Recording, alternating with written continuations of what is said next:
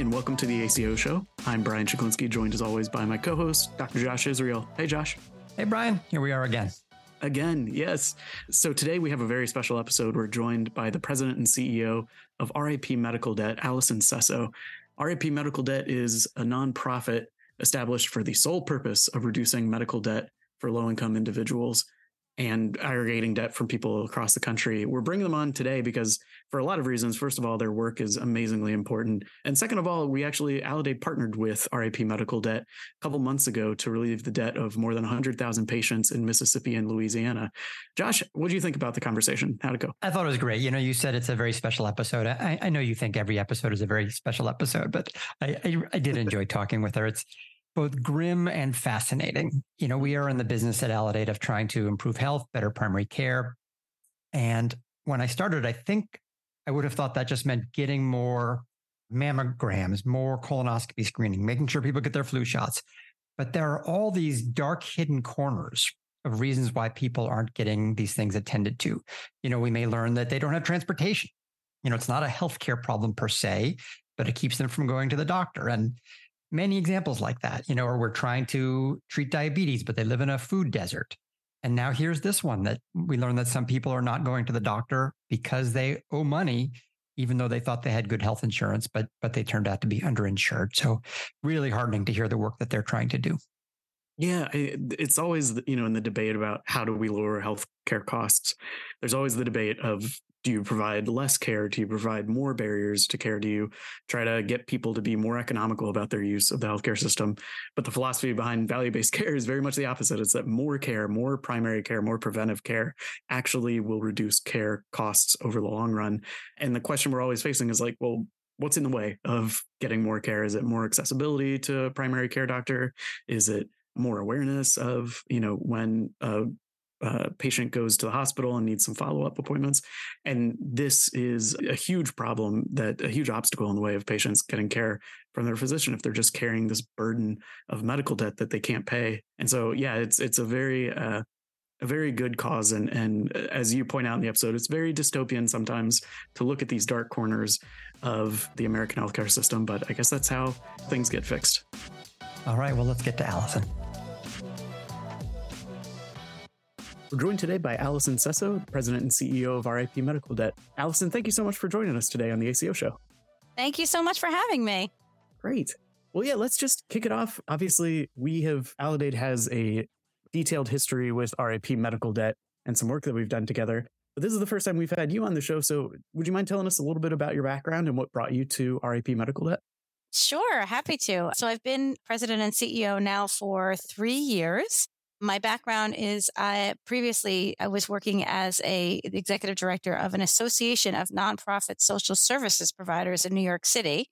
And I represented them to government and helped them get better contracts and really understood a lot of the intricate models and the details of various social service programs that are standing up across New York. And I got to understand how social service organizations really struggle and how the individuals that are receiving those services struggle. And that's really what brought me to RIP is I really saw this issue of medical debt as one that was a mixture of both economic systems failings as well as the healthcare finance system failing, and those things coming together. And really, ultimately, it's the same people that are being impacted here.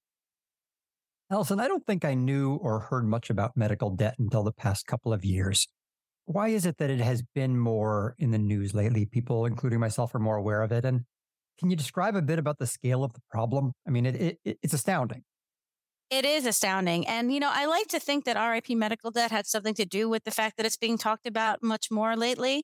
I know that the medical debt relief we've been around now for going on 10 years, not quite there yet. So that sort of lines up with the time frame. And I think the medical debt relief we've been doing is getting people's attention and we're doing that intentionally, right? Like we want this issue to be elevated. It is a pretty big problem. It's $195 billion problem at least. That's based on credit information. So it's probably actually worse than that. 100 million people, or 41% of adults, have medical debt of some kind. And, and I would say that there's also the burden of medical care costs is not even caught within those numbers. So if you think about people who are on payment plans that technically have the money, it's still a burden for them to be on that payment plan and paying that additional cost. I think that's something to pay attention to, and that matters. Yeah, it's an enormous problem. It's one that I think we have seen, and our practices, the practices we work with, have seen as well firsthand. So how does RAP Medical Debt address this? What is the basic structure of how you guys resolve this, and who's the team? Oh, yeah. Well, our team is growing substantially. Yeah. So how does it work? Let me start there. So what we do is we go to a healthcare provider and or the secondary market, meaning an entity that has already bought the debt from a healthcare provider. We take donated dollars. So there's the team exists of, this fundraising team, people who talk to the donors and get people excited about it and make donations and shepherd those relationships. And then there's the debt purchasing team, right? The team that goes out and has conversations with the potential sources of debt that I was talking about. And then we've got a team of engineers who built this proprietary debt engine that helps put those two pieces together. We've also got a public policy arm, and we've got an anthropologist who helps tell the stories. Of course, we've got all like the administration and finance and all of those kinds of parts of RIP as well as this program management piece. So we've got a lot of different moving pieces. But ultimately, it's putting those two pieces together, the donated dollars and the debt, funding the debt. And what we do is we go to the hospitals. We enter into a business associates agreement with them. They give us their bad debt file, which is usually pretty large. Obviously, the larger the system, the larger the file is. We ingest that file into our system. We pair that with data that we purchase from FinThrive, which is an offshoot of TransUnion. And then we identify all of the people that are qualify for our program, which is 400% of poverty or below, or if the debt, and that's roughly $55,000 for an individual. And if the debt is 5% or more of the person's overall income. So that's how we identify who's eligible. And then we pair those donations. Well, then we price the debt, and the debt is priced based on the market, which is very, very cheap, which is what makes our model amazing. $1 relieves $100 of medical debt. So, $100 relieves $10,000 of medical debt, and just keep doing the maths and intervals of that. And so that's why we've been able to relieve $8.5 billion of debt for 5.5 million people with this model.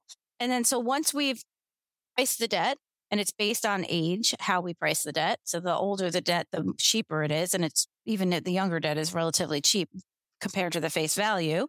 So what we do is we price the debt. We come up with one solid price for the entire portfolio. And then we enter into a purchase agreement with the hospital. We literally wire them over money. And then we own the debt. And we start sending letters. And again, our debt engine comes into play here too, start sending letters in mass to all those individuals whose debt we just bought and as we are now relieving or abolishing, and let them know that they've been free and clear. And then what happens is we try to create a feedback loop. Once we send those letters, we hope that people will come back to us and tell their stories about the medical debt.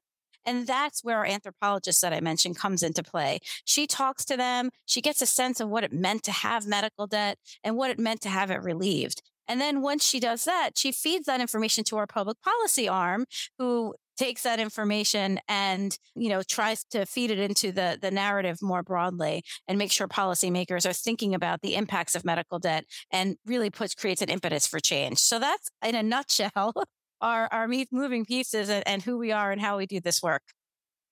I was talking to a doctor from Scotland, somebody who actually had on the ACO show a little while back, and medical debt came up, and he barely knew what I was talking about. He didn't understand how this could be a thing in our country.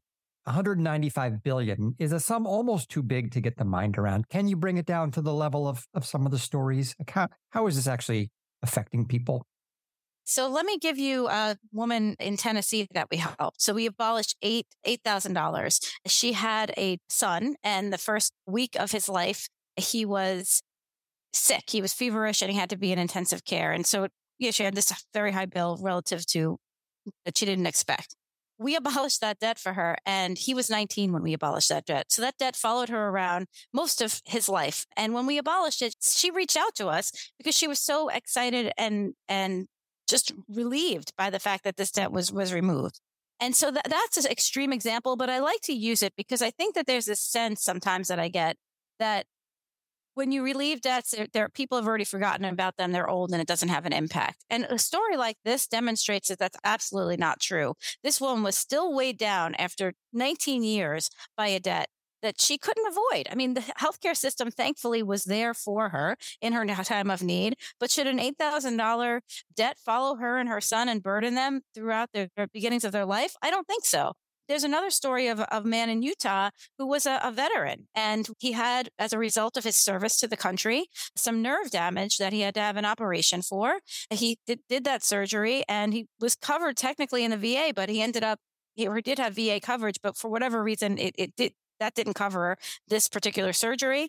And he ended up in debt. It ended up ruining his credit to the point where, and this is the part that where like our anthropologist heard this story from him, when his son went to go to college, he needed a cosigner for the loan, and his father wasn't able to do that cosigning. And that just broke his heart.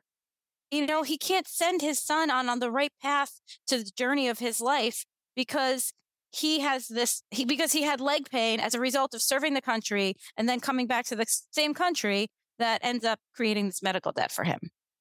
Does it also, in a way, add cost to the overall system? Because I would imagine that somebody who owes money to their doctor may not call their doctor when they get sick and then end up yet sicker and be cared for ultimately in a more expensive way. Is that something that happens? I mean, certainly people avoid going to the doctor because of medical debts that they have. There's plenty of research that demonstrates that people avoid going to the doctor. And that, I think, is one of the more heartbreaking elements of it. And yes, they end up going to get more expensive care at the end. But the other thing is some people end up dying or be having chronic conditions that never get under control because of the fact that they're avoiding care. I mean, we know that people sit in parking lots of ERs waiting for the pain to subside before they walk through those doors, or they refuse to get in ambulances. I mean, we've heard these stories over and over. The other thing I always think of, like, people end up taking Ubers to the hospital because they don't want to get in an ambulance. I mean, this is insanity. The person you mentioned in Scotland would not understand any of this because this is a very uniquely American problem that we have. Yeah, it's uniquely American problem, and I really respect that we're finding creative solutions, but it does make you scratch your head sometimes as to why we're having to do this all in the first place. I love these letters that are sent to patients because I think part of this too is the healthcare system is so opaque that sometimes it's hard for patients to know exactly what's happening behind the scenes. We actually, shortly after we announced our partnership working together, received an email from an Aledade staff member in Mississippi. And for those of you who are just coming to this fresh, our partnership with RIP Medical Debt helped relieve medical debt for more than 100,000 patients in Mississippi and Louisiana. And one of our Aledade staff members reached out to let us know. They said, I received a letter in the mail today about a debt I was unaware of from a previous employer, a local emergency room from almost 10 years ago. The debt itself was small, but at that time, I was a full-time student, graduating undergrad, working full-time in an ER, and would have had to make choices and decisions that could have had different outcomes.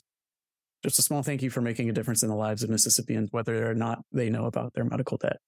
And that really hit home to not only hear that we were helping a lot of patients around Mississippi and Louisiana, but there were actually people in our own company who were juggling medical debt, who are trying to fix the healthcare system overall, and themselves are still carrying around this debt from the healthcare system from a while ago. What are some of the key drivers of this? If we try to dig into, before we get to some of the solutions, what's really driving medical debt? Is it just rates of uninsured? Is it the astronomical price increases? What is really at the core of this outstanding debt that so many Americans are carrying? Unfortunately, I think it's a built-in feature of our system, and that's just a hard, cold truth of it. Yes, we have fixed the insurance problem, actually, largely. 90+% of people actually have insurance now, thanks to the ACA or Obamacare, right? So that's great, but they're underinsured. And still there's a percentage of people that are uninsured, right? So that's a reality that is unfortunate. I think that there's also inconsistent and inadequate financial assistance policies at hospital systems. They are financial assistance policies are essentially charity care or free care for people that are poor or don't have Medicaid or don't qualify for Medicaid. There is sort of a gap between who qualifies for Medicaid and the affordability scale. So that's part of the problem. And I think hospitals, one of the things that we really want to see is hospitals take a harder look at their approaches to financial assistance policies and actually make sure that it's not just hospitals that have financial assistance policies. They're required, nonprofit hospitals, to have them. But I think it's important for other providers to think about having these policies in place as well. And that's just an overall misalignment between personal means and out-of-pocket expectations. I mean, the fact that people can have health insurance plans that have huge deductibles when they certainly don't have the means to pay those deductibles doesn't make any sense. And we know that going in. But at the same time, I understand why that's the case, because the premiums are so high that people can't afford the more robust insurance. So they're kind of locked in this really difficult situation. So, people turn to blame them. Well, why didn't you have better insurance? Well, because the better insurance is way out of my league. And so I took the risk and took I hope I didn't get that sick. And, I took the lower cost plan because I can't afford the other one without great sacrifice or at all. And then there's also, I think, just challenges in general in predicting the costs in advance. This idea that we should be shoppers, or the sense that we're consumers of healthcare, is just fundamentally flawed. It's not something you can expect people to do. And I think that we have to walk away from that. It's not working. And there's just varying costs between procedure costs and drugs. I hear and see people struggling to try to help people grapple with these costs. I mean, I don't think that you can actually figure out what the appropriate cost should be. There's too many variables. And frankly, built into the cost is the fact that the healthcare provider knows that there's a certain percentage of people that aren't going to pay, that they're going to have to subsidize. So the subsidies are built into the cost, and they have to be. So, there's this debate about, government funding versus whatever. Well, guess what? We're subsidizing it anyway because it's built into the price. And that's why the prices are outrageous. And so, I think we have to be thinking fundamentally about those elements of it. And I just think it's just increasingly complicated system that's difficult for people to understand. And there is a real lack of, I think, enactable, and this is important, enactable policy solutions. The politics are not there for what probably needs to be done in some bigger ways. And so we try to be more pragmatic and realistic about what can be done. And overall, I do not think, a lot of the narrative in the media is about these, the hospitals are evil. No, the insurance companies are evil. No, the prescription drug companies are evil. Honestly, at the end of the day, the system has incentives set up for them to act exactly as they are acting. Period. Allison, we are proud at Aledade to know that we, working with you, retired $95 million of medical debt for over 110,000 patients in Louisiana and Mississippi. When I heard our CEO, Farzad Mostashari, speaking about this, I thought, oh, he just gave away $95 million? We're not doing that well. But he didn't. So how does that work, that you retire so much debt without having to pay that much money? How we're able to do that is because there's a market for debt. At the end of the day, think of it like this. The hospital or provider, again, they have this expectation that a certain amount of people aren't going to pay. And they do try to collect on it. And different providers have different philosophies about how intensely they're going to go about that work. If they're going to use an outside entity, if they're going to go after them for years or just twice or whatever it is. But at the end of the day, they write it off to bad debt. So they put it in the bad debt and it sort of just sits on their books, or doesn't really sit on their books, right? It's written off. So that's the debt pool that we're looking at, that we're trying. And that's the same debt pool that an entrepreneurial debt buyer will come to the hospital and say, hey, you've got this thing. I see it as an asset. It's on your books. You're saying it's worth nothing, but I'll give you couple bucks for it, right? I'll give you something for it. But they have to make sure that what they're giving to them is relatively low. But again, for the hospital, it's worth zero. So whatever they give them is better than zero.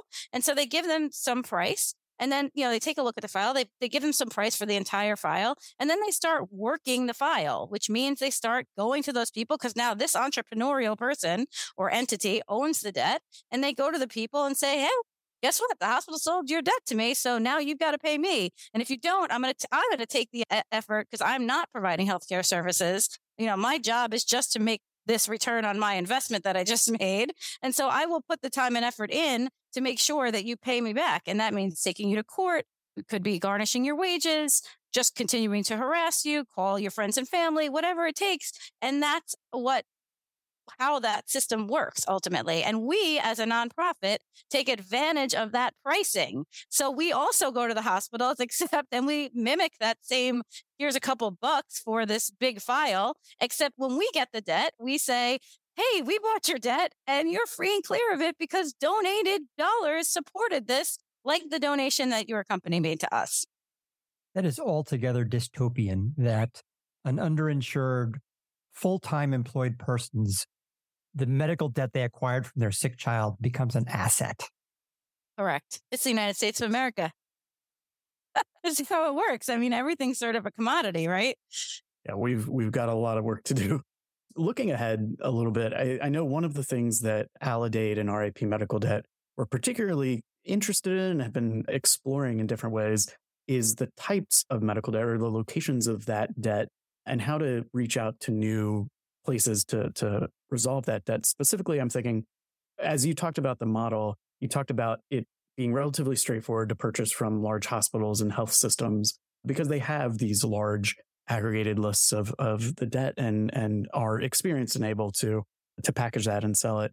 But there's also another universe of debt out there among independent practices and practices that are not quite tied into the large systems.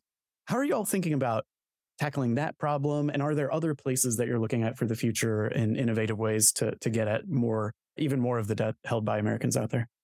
Yeah, I mean, I think, first of all, we have honestly our hands full with even the hospital systems alone. We only started buying debt directly from hospitals less than 3 years ago, like 2 years ago. I think this is our beginning of our third year, really.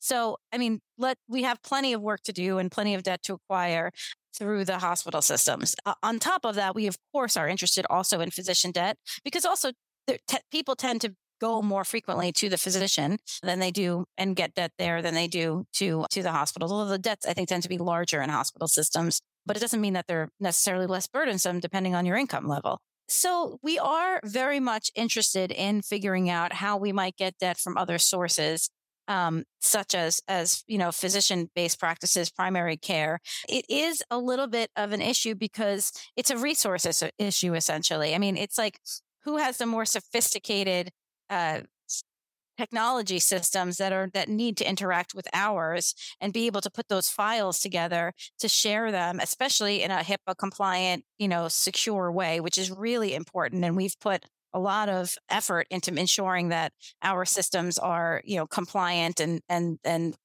really as tight as possible. So that's really, I think, what the issue is. We have to figure out a way to make sure that we can get those files that doesn't create too much of a headache for those nurses and also for us. So we're really looking to work actually in collaboration with all of you in trying to figure out some of those details and also figure out whether or not you can help answer those questions because we're very, very interested in that debt.